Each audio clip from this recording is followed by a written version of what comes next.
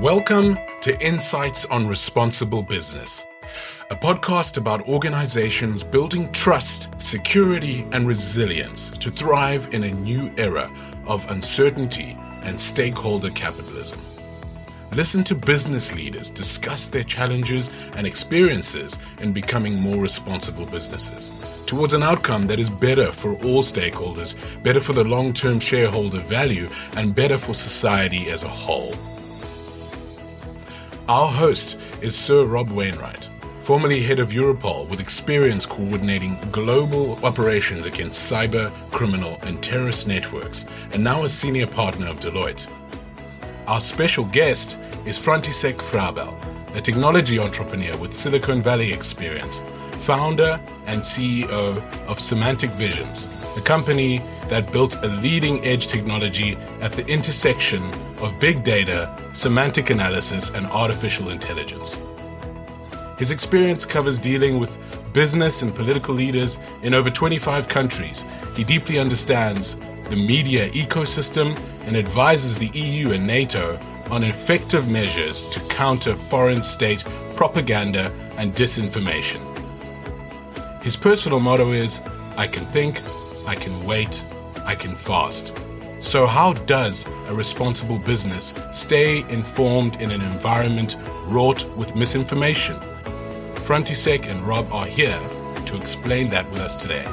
Welcome. Thank you, Rodney, and welcome listeners, and a warm welcome to you, František. What a pleasure it is to have you in this episode of our podcast. Now let's get into this topic of the role information plays in society in this modern digital age. I've certainly seen from my career how valuable data can be in identifying and helping to combat terrorism and cybercrime, for example. And of course, the concept of big data has become a primary feature of the global economy in recent years. But there's a flip side, of course, as we all know, because not all information on the internet is accurate or reliable, and some of it deliberately designed to mislead consumers, citizens, and even voters in some cases. So the quality of information becomes a priceless asset. Well, František, you know all about the power of information as a business entrepreneur in this field now, as someone who once lived in a communist state when propaganda was used as a tool maybe to deceive people. And you also since helped the US administration improve the reliability of its intelligence at the time of the Iraq War. Well, a fascinating bio indeed. Tell me, František, from all of that experience, what have you learned about the role information plays in society and for business? Thank you, Rob. Well, the information plays a critical role because basically we as human beings, we perceive the world through information mostly. And we act according to the information that is available for us. When you mentioned the war in Iraq, I was somehow being able to see some of the information that, based on which the strategic decisions, which were, in my opinion, wrong, were made. And this brought me to an idea to create or develop a system that would overcome the constraints of the systems and methods being used so far or till then. And the wrong decisions, in my opinion, were made also due to the fact that the intelligence analysis or the intelligence work that was conducted was based on information that was available in English and not in the language that was spoken locally. That means in Arabic, and of course in other languages of the other powers being involved in the Middle East. As you may know, of course, or as you know, like 90% or intelligence that is available in the world is not available in English. In other words, prevailing or vast majority of intelligence exists out of English. It's a fascinating stat, isn't it? 90% of it. And so for us in English speaking, we tend to assume, of course, the internet is by and large an English speaking environment. It's not. And the example you gave, now a very famous example, I suppose, of the critical decisions, maybe some of which were misinformed by taking the wrong decisions at the time of the Iraq War.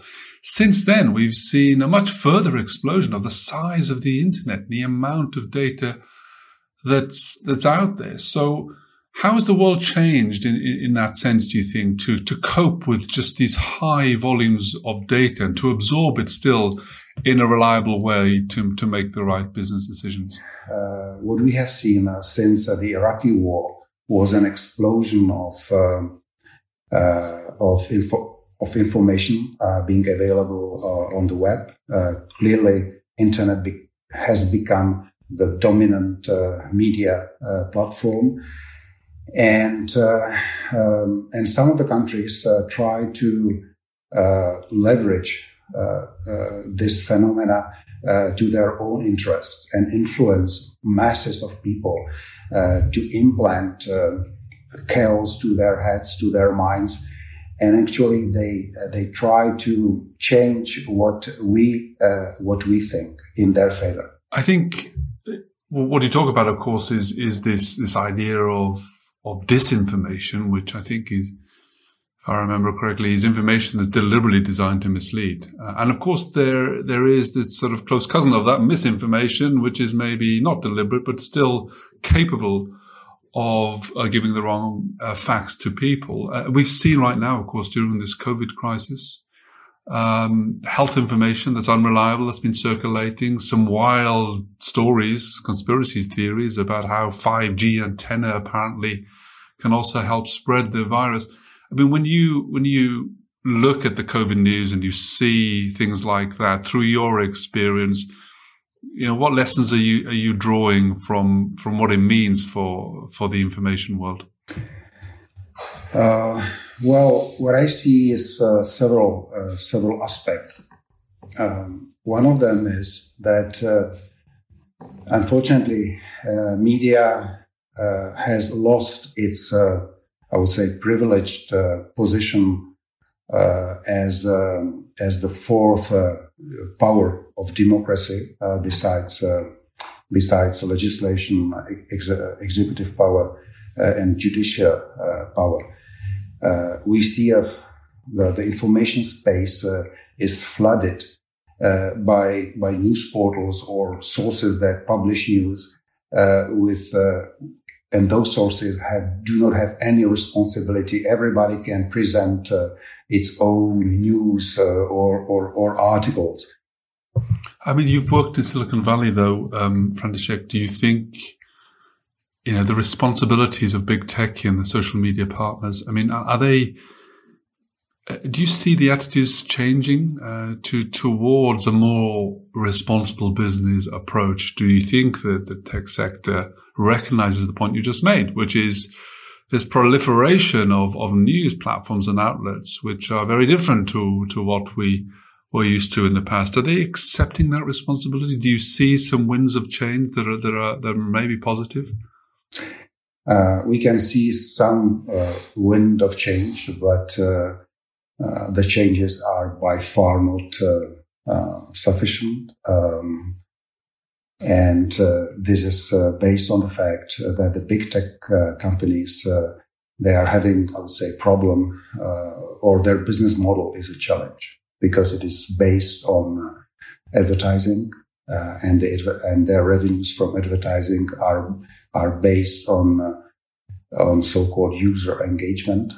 So the news that they provide to their users, the more emotional they are, the more interesting they are, the more exciting, the more, I would say, controversial they are, the higher the user engagement is. So they have big troubles with that.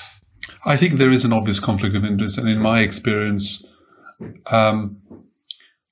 maybe I see some areas of a different positive approach, because this idea of responsible business, of the idea of stakeholder capitalism, of running your business in any industry now for wider benefit in society. I'm seeing that take hold also, even in these big tech firms. So maybe I'm a bit more positive, but you have a lot more experience than me. So of course I accept that.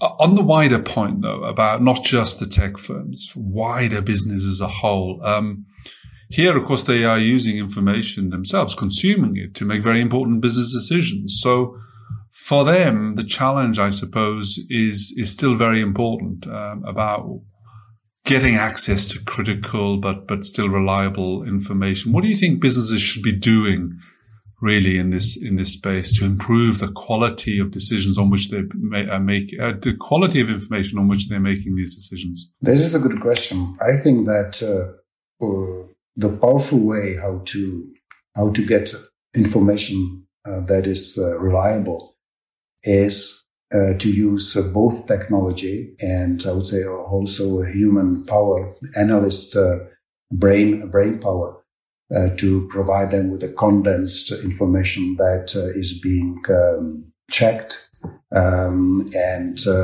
should be truthful. So you make a good point, František, about the importance of using technology, harnessing it still with the power of the human analyst. And I certainly recall that from my days in law enforcement. It was the judgment of the analyst in the end and interpreting the data in the right way that was the critical ingredient to success.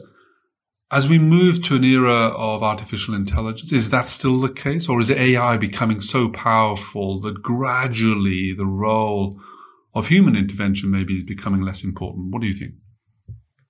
I think that artificial intelligence is becoming, of course, more increasingly powerful, but we are very far from the situation where it could overtake the human brain, the human or the analyst brain power, because exactly as you describe it, at the end, the analyst has to have a broad understanding of the whole domain, knowledge domain, and context and historical memory is so much important.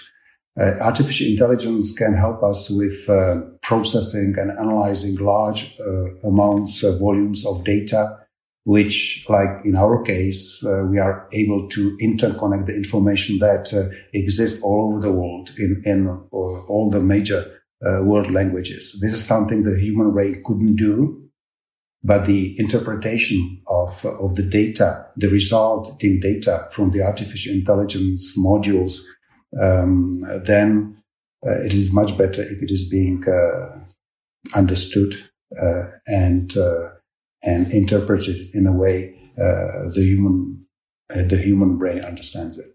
Yeah, and not least, I suppose, amongst leaderships, business leaders who have to make that critical interpretation in the end. And for those business executives maybe listening to this podcast, František, I think when we all see the importance of information quality today, what are the practical things that executives can be doing, to improve the reliability of the data on which they're basing these important decisions? What solutions are out there that give us hope for the future? So if we are dealing with a flood of information, and this is the big data phenomena, and visualization is probably the only way how to understand them. So if I was an executive CEO of a large company or a board member of a large company, I would request from my people to provide me with powerful visualizations so I can see as many dimensions as possible through dashboards that would work interactively, so they would be interactive. And this is, at least what I know, this is still a situation where we are far from. You think though that there are developments that are still hopeful though for the future? Where do you see the greatest innovation right now in taking us to a better future where we can improve the quality of information? So I think I am experienced in a lot in the textual information analysis. So in the last years, we have done, I would say, great leaps forward. We can understand the technologies available for very precise understanding of information that is contained not only in one document, but in millions or billions of documents across multiple languages. So this is something that was not available at all in the past. Are you an optimistic man, František? You've had such an amazing life experience, a great career in this field. Are you optimistic? Do you think that we are getting to grips with this challenge of improving information quality, or is it only getting worse for us? I'm optimistic in this respect because the technology advancements are great. There's so many bright people who want to condense the information space and change the big data into knowledge. So I have no doubts that we will make it. I'm not that optimistic. Having said that, I'm not that optimistic in the disinformation field because we are just entering the next stage of disinformation, which is deep fakes based on artificial intelligence, and this will cause big troubles for us as a society. A word of hope and a word of warning from you, František. And on that note, I think it's a good way to close this podcast. Thank you for being our guest in this edition. Well, the term fake news has become an icon of our times. As trust deficits have seemingly grown between voters and politicians, businesses and consumers, securing access to good, reliable information has become a critical commodity for our digital experience. In that sense, we've moved from an information age to an age of information quality.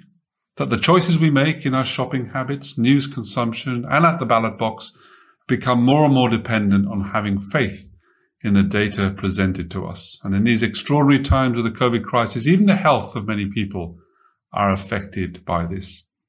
Touches every part of the business community, as we've heard, social media platforms concerned to ensure the trust of their users is not undermined by agents of disinformation, and that companies everywhere seeking to leverage the potential of big data to transform their business model. They know that the strength and reliability of the data underpinning major investment decisions is hugely important. What we've learned in discussion with František today is that there is a way to improve the fundamental asset value of any data by leveraging the power of analytics, visualization, other technologies in close association with human involvement, to allow us then to sense and judge risk in a more assured way. Having that assurance is key to making the right business decisions and to promoting trust with stakeholders. That puts the priceless asset of information quality at the heart of responsible business. Thanks for listening to another episode of Insights on Responsible Business. Hope you enjoyed it and that you'll tune in to our next episode. Review us on Spotify, the iTunes podcast app, or whatever popular podcast app you're using, and find out more on Deloitte.nl. We'll see you in our next episode.